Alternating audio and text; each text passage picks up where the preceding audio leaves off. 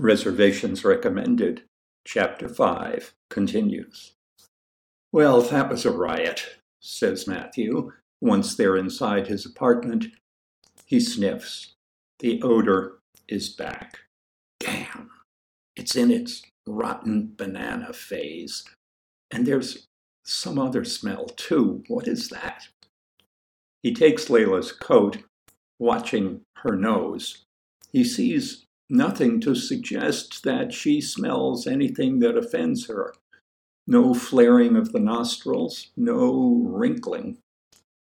I'm going to make myself a drink, he says. Would you like something? I would, yeah, but I don't know what.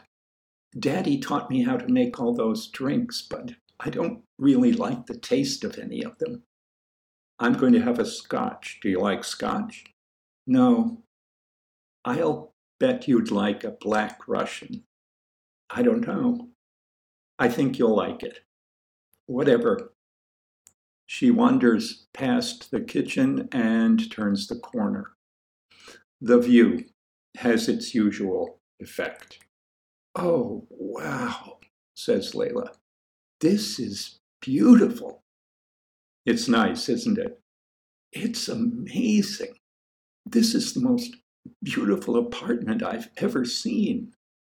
She's standing as close to the windows in the living room as she can, as if she were standing outside a shop window, looking in at something she wanted. Matthew starts his favorite Coleman Hawkins tape, the bluest, throatiest.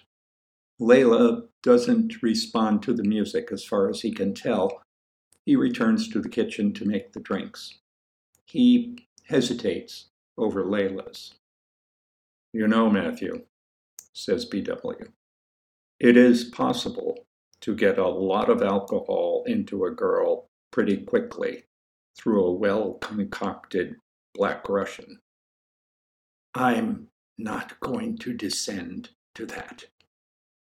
He puts lots of ice into a lowball glass and pours less than a shot each of Kahlua and vodka. He carries the drinks to the living room.